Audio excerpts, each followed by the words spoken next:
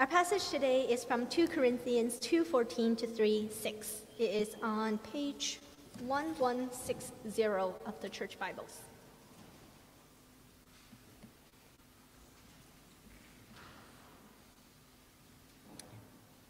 But thanks be to God, who always leads us as captives in Christ's triumphal procession and uses us to spread the aroma of the knowledge of him everywhere. For we are to God the pleasing aroma of Christ among those who are being saved and those who are perishing. To the one we are aroma that brings death, to the other aroma that brings life. And who is equal to such a task? Unlike so many, we do not peddle the word of God for profit. On the contrary, in Christ we speak before God with sincerity, as though sent from God. Are we beginning to commend ourselves again?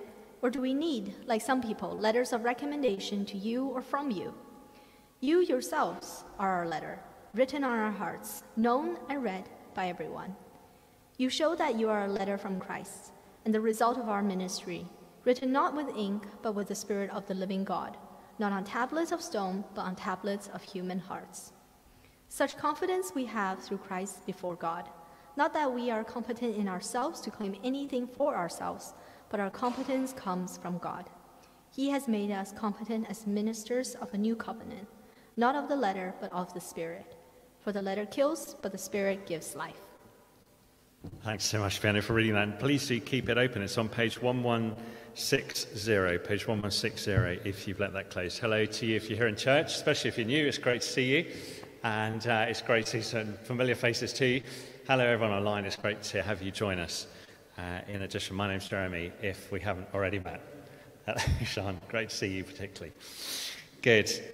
Well, the Apostle Paul says in this part of Corinthians that he speaks before God with sincerity as someone sent from God. That alone should command our attention. And we're going to pray then that we would hear God speak to us as we look at this section of his letter together. Let's pray as we begin. Let's pray. Who just sang these words, Emmanuel, our God is with us now. And so I pray, Father God, as we meet here this afternoon in this part of North London, I pray that we would know that you are with us personally. And I pray, Father, that we would hear your voice speaking. And I pray, Father, that we would be humble enough to hear what you're saying and to respond in the way that you intend. Please make us into people who take you seriously, I pray, Father God, and so into people who live more closely in relationship with Jesus Christ. And we ask these things in his name. Amen.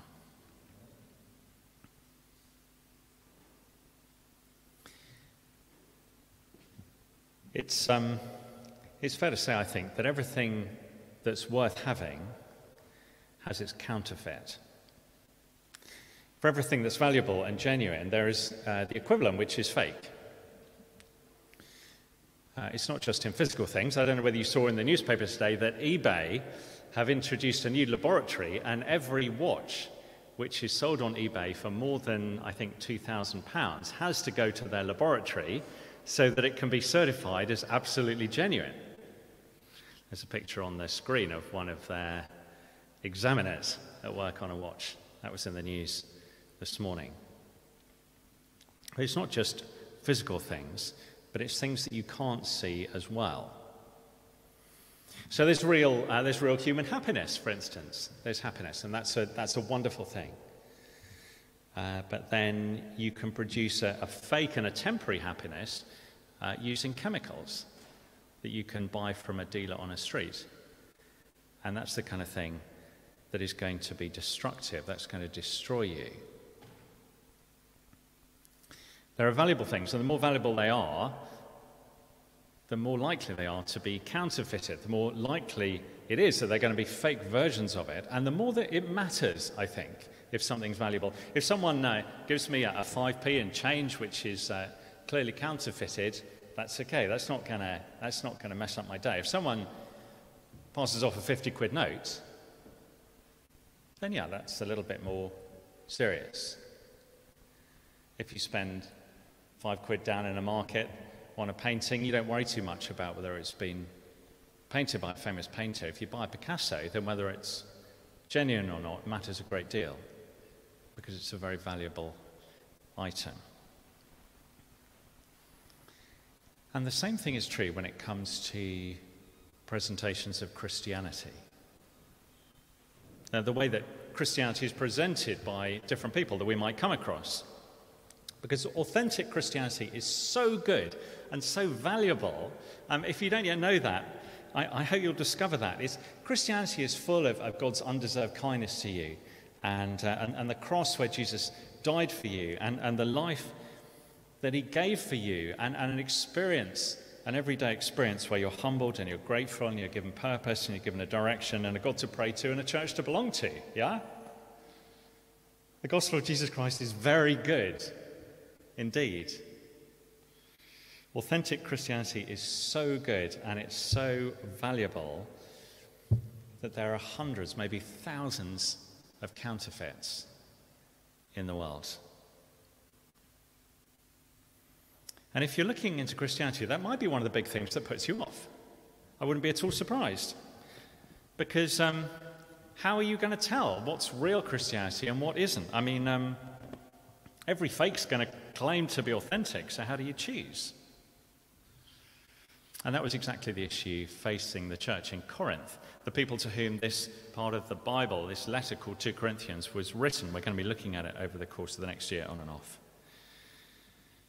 If you look towards the end of the letter, you'll see that they're in the process of choosing between different presentations of the gospel. One presented by the Apostle Paul, looks a bit raggedy and not massively impressive, or the version of Christianity presented by what Paul goes on to call the super apostles.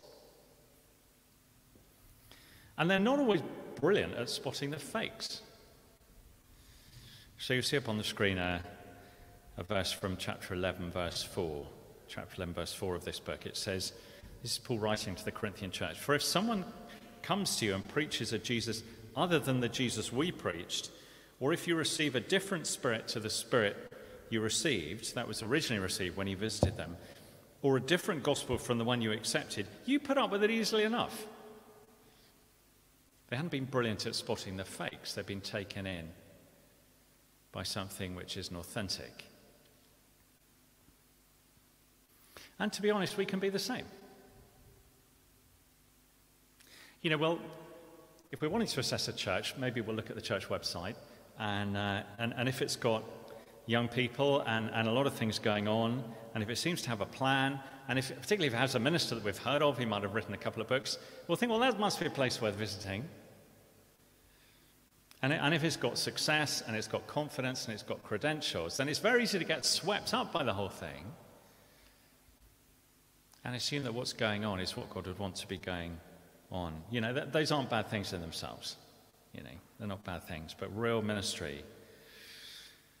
Well, Paul sort of has been describing real ministry, and will carry on describing real ministry in the first 3 chapters of 2 Corinthians. He's talking about authentic ministry and authentic presentation of the gospel in these first 3 chapters. And he's already said it's about weakness, and it's not about what we described as power stances. It's not about that. It often looks weak. And it's about good motives on the inside, even though that might look a little bit messy on the outside. It often does, because those were things that characterized Jesus, yeah? Apparent weakness. And now Paul's going to carry on as he writes to the Corinthians, and he says that a real presentation of the gospel, real Christian ministry, is about victories, and it is about recommendations, and it is about competence, but not in the way that you'd think. That's his point in this section. And we can look at the first part of it, and we're giving this a title as a summary. Authentic ministry, that's the way that Christianity is presented. Authentic ministry is triumphant. Okay, triumphant. And some people find it quite annoying when people do that, but I'm going to carry on doing it just so you remember what I'm teaching you. Okay. Authentic ministry is triumphant, but not in the way that you think.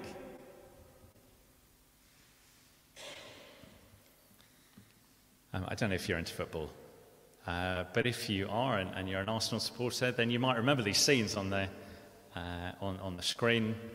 Photo taken from 2015. Anyone there? Just me, I guess. Still got the flag at home. 2015. Arsene Wenger on the tour bus going down Upper Street with the Arsenal team, because the team had just won the FA Cup, 4-0 against Aston Villa, a famous day, and it was their victory parade. That's what you do when you've won a great victory. And similarly, in this part of 2 Corinthians, Paul is saying Jesus has won an amazing victory. Have a look at that in verse 14. And in a sense, he's on a victory parade. Down there on page 1160, next to small number 14 in the left-hand column. That's what it says. But thanks be to God who always leads us as captives in Christ's triumphal procession. He's in a triumphal procession, in a victory parade, Paul is, and he's convinced that Jesus, who is leading this parade like a victorious emperor, he's convinced that Jesus is a mighty king who has seen off death. And that is a victory he can get behind. And I hope you can get behind as well. But he's not claiming that the victory is his. No, not at all. He says he's always like one of the defeated slaves at the back of the procession. As if in the victory parade there'd been a defeated Aston Villa player who was just sort of following the bus, looking dejected, as if to emphasise the incredible victory that Arsenal had won. So what does Paul do? He goes around the world. He goes around the world talking about the victory that Jesus had won on the cross. But he's always like one of those humiliated losers, one of the defeated slaves. And to put it bluntly, he looks stupid, as he does so. Why?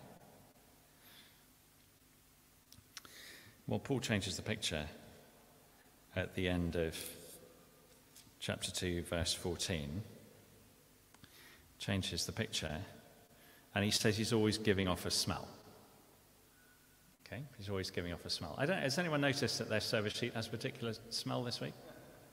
Just maybe smell the top of your service sheet. Can you smell that?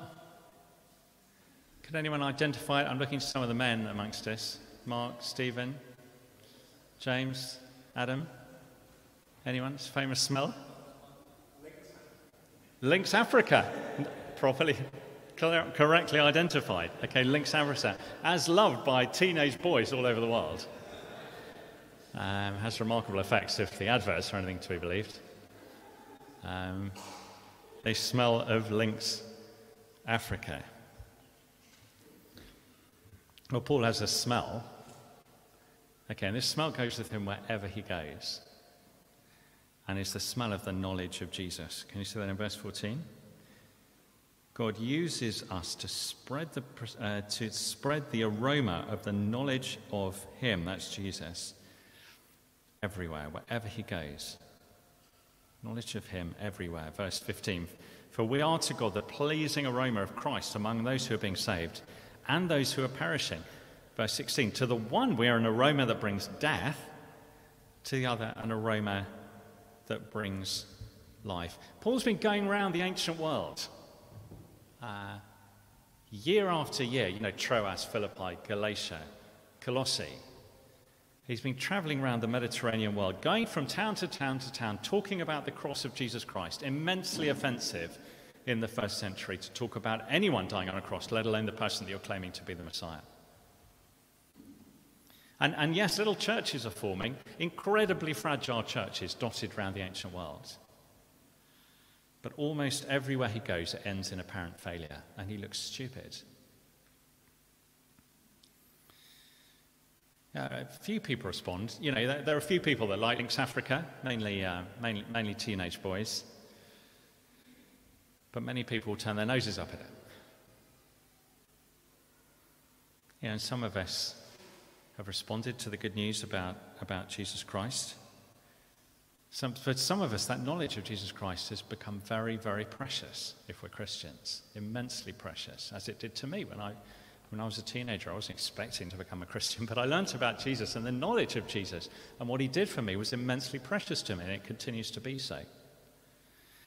But almost everywhere that Paul goes, it seems to end in failure. His presentation of Jesus doesn't seem to be successful enough for anyone to really notice or for anyone to take it seriously, you see. Authentic ministry is triumphant, but not in the way that you think. It proclaims the triumph of Jesus Christ, draws all the attention to him. It doesn't look at all triumphant for the person who's bringing the message. Often looks like defeat. Some people will get it. Some people will find it to be the aroma of life. It'll lead them to heaven. Others will turn up their noses and it'll lead them to death. And if they won't have this Saviour, says Paul, they won't have any Saviour at all.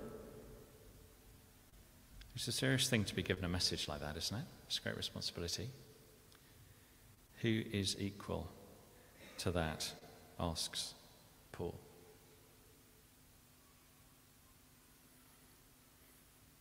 Well, the question is for us, if we just pause briefly, which smell do we want to be known for?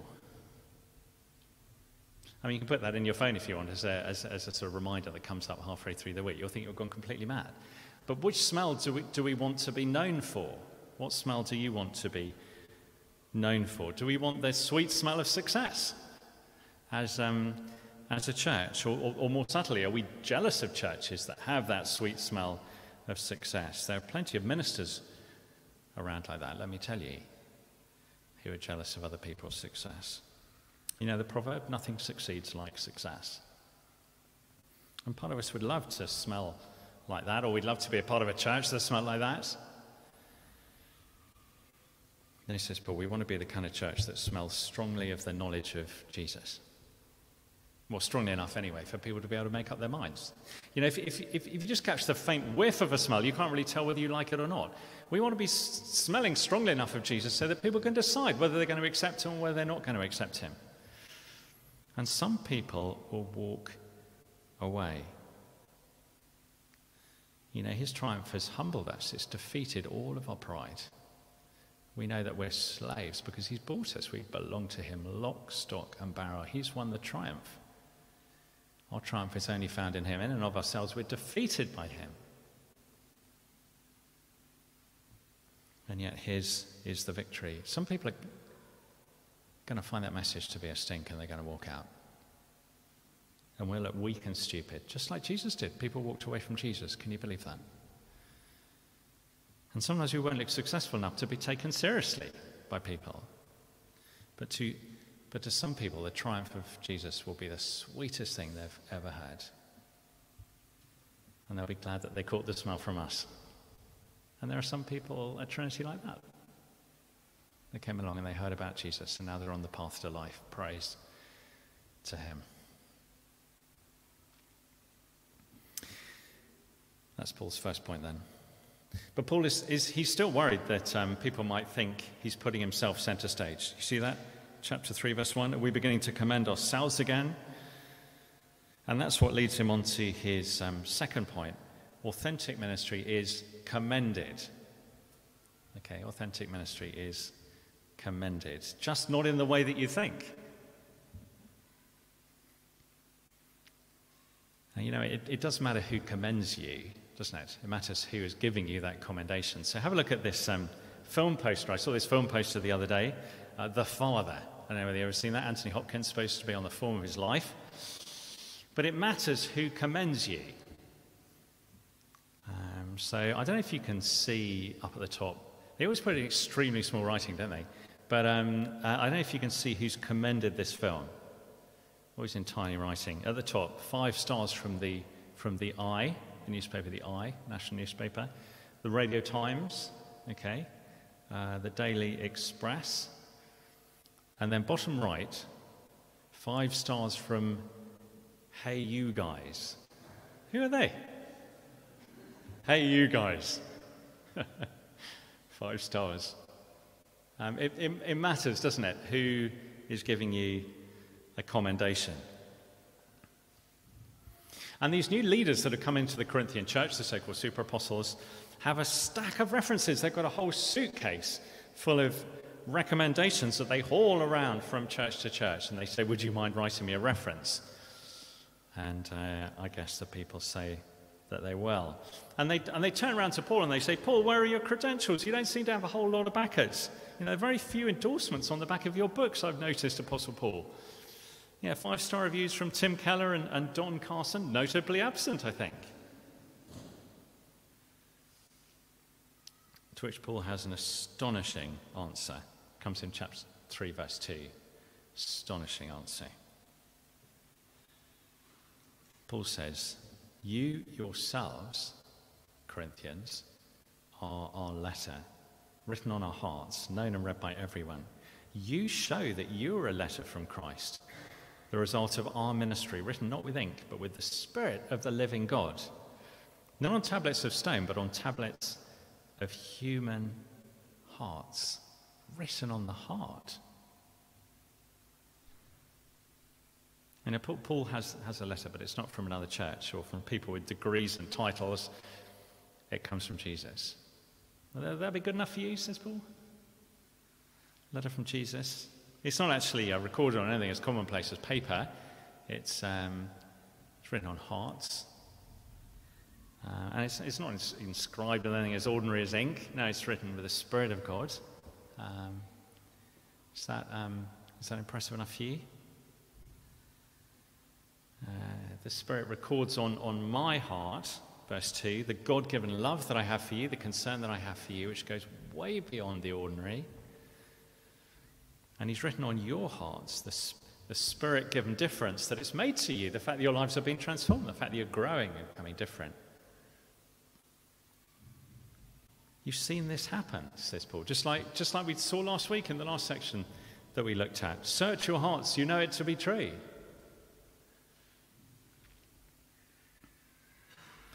If we want to assess a church, if we want to know whether a ministry is genuine, and if we're looking for impressiveness, then we're going to miss things like this. Things like genuine affection, transformed lives. If we just look superficially at a church website, we're not going to pick this up. That the mark of an authentic ministry is something very quiet and unshowy. It's longer term rather than shorter term. A concern shown by Christian leaders, a love that they demonstrate, a real change in the lives of Christians. And that kind of church is commended by Jesus. We want to be a church like that, don't we? That's the commendation. Authentic ministry is commended. Because thirdly, authentic ministry is competent. Now, we're going to come back again to these verses again next week, so I'm not going to dwell very long on them.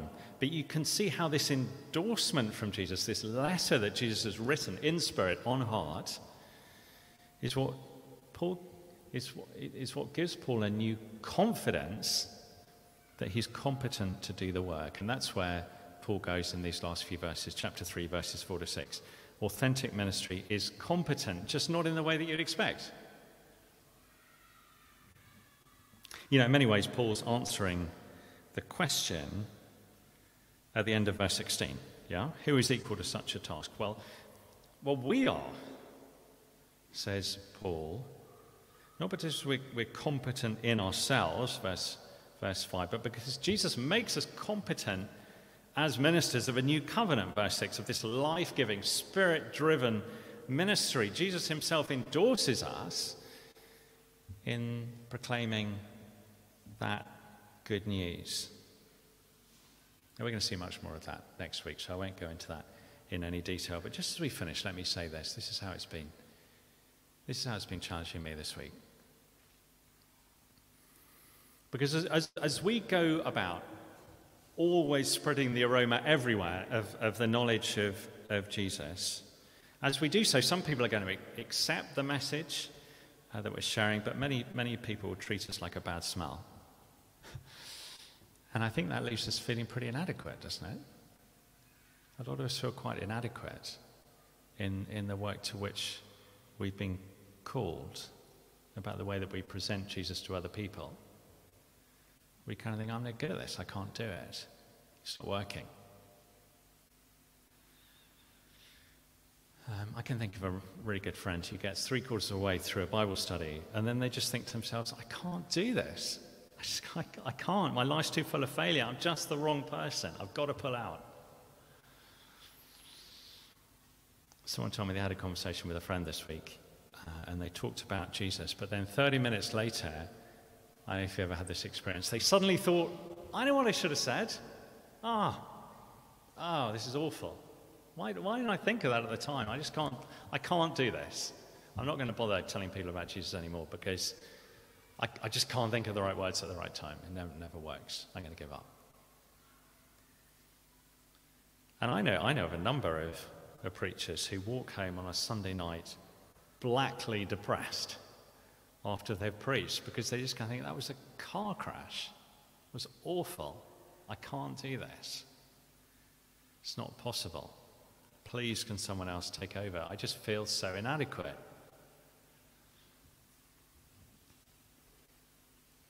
And the thing is that real ministry looks weak and is often rejected. It looks weak and rejected. Our lives might be full of failure. But we're trusting God. We can get beyond the feelings of inadequacy. That is really true. We can find a sense of legitimacy, of value in what we're doing, just not in the way that we'd expect. You see, it's important. It's not about our natural abilities. It's not about our personality. It's not about our apparent success. It comes when we smell of the knowledge of Jesus Christ. When people see something in us or hear something from us that tells them something about the triumphant Jesus Christ. Because he is authentic, he's not a fake. And a ministry that points out his triumph is real. It's not a counterfeit. And so we're going to share it out of love and out of sincerity, like Paul, through Christ before God, for an audience of one, you see, for an audience of one before God. We're not called to be successful. We're not called to be confident. We're not called to be endorsed by everybody we meet. That's okay. We're called to be faithful, smelly Christians. And if that's all we are, then God will write a letter on our hearts that assures us that the competence comes from him. We're going to pray then as we finish. Let's pray.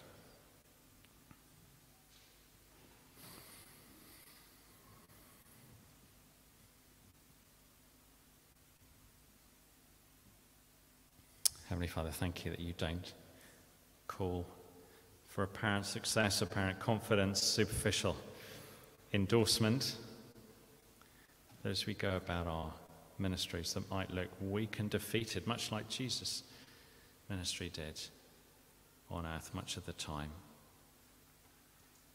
that we can impart to others, however imperfectly, the knowledge of your Son, Jesus Christ, his death on the cross in our place, his triumph over death itself, and his triumphal procession in victory.